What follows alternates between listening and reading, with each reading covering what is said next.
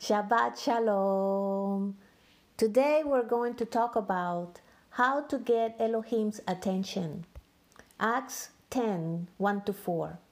There was a man in Caesarea named Cornelius, a Roman army officer in what was called the Italian regiment. He was a devout man, a God-fearer, as was his whole household.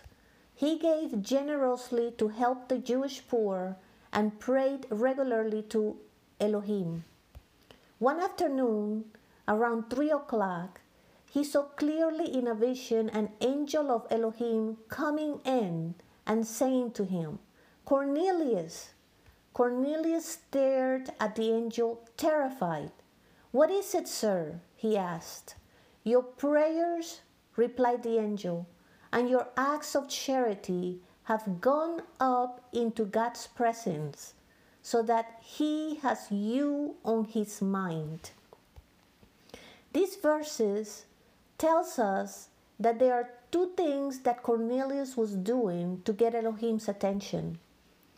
One, he was praying.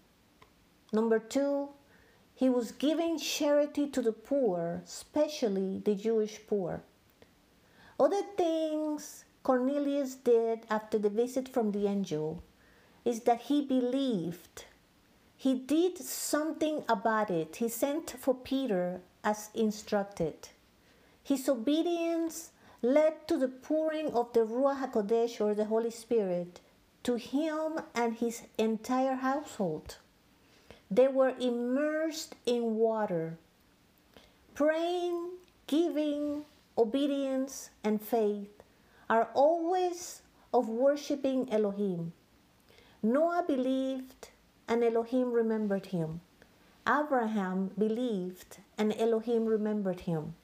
Elohim remembered Hannah, Rachel, the children of Israel, Elisha, Joseph, Miriam, Hido's daughter, Tabitha, Peter, Paul, the lepers, the sick, the demon-possessed, the boy who fell from the balcony. Today, He remembers you. Trust, faith, obedience, prayer, giving comes from the action of love. How can you get Elohim's attention today? Love. This is what motivated Cornelius to pray and to give. Yeshua said in John 13:34-35, "I am giving you a new command, that you keep on loving each other.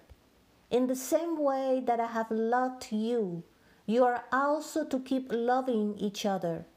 Everyone will know that you are my Talmudim, my students, my disciples, by the fact that you have loved one another." Abba Father, thank you for your guidance. Thank you for your teaching.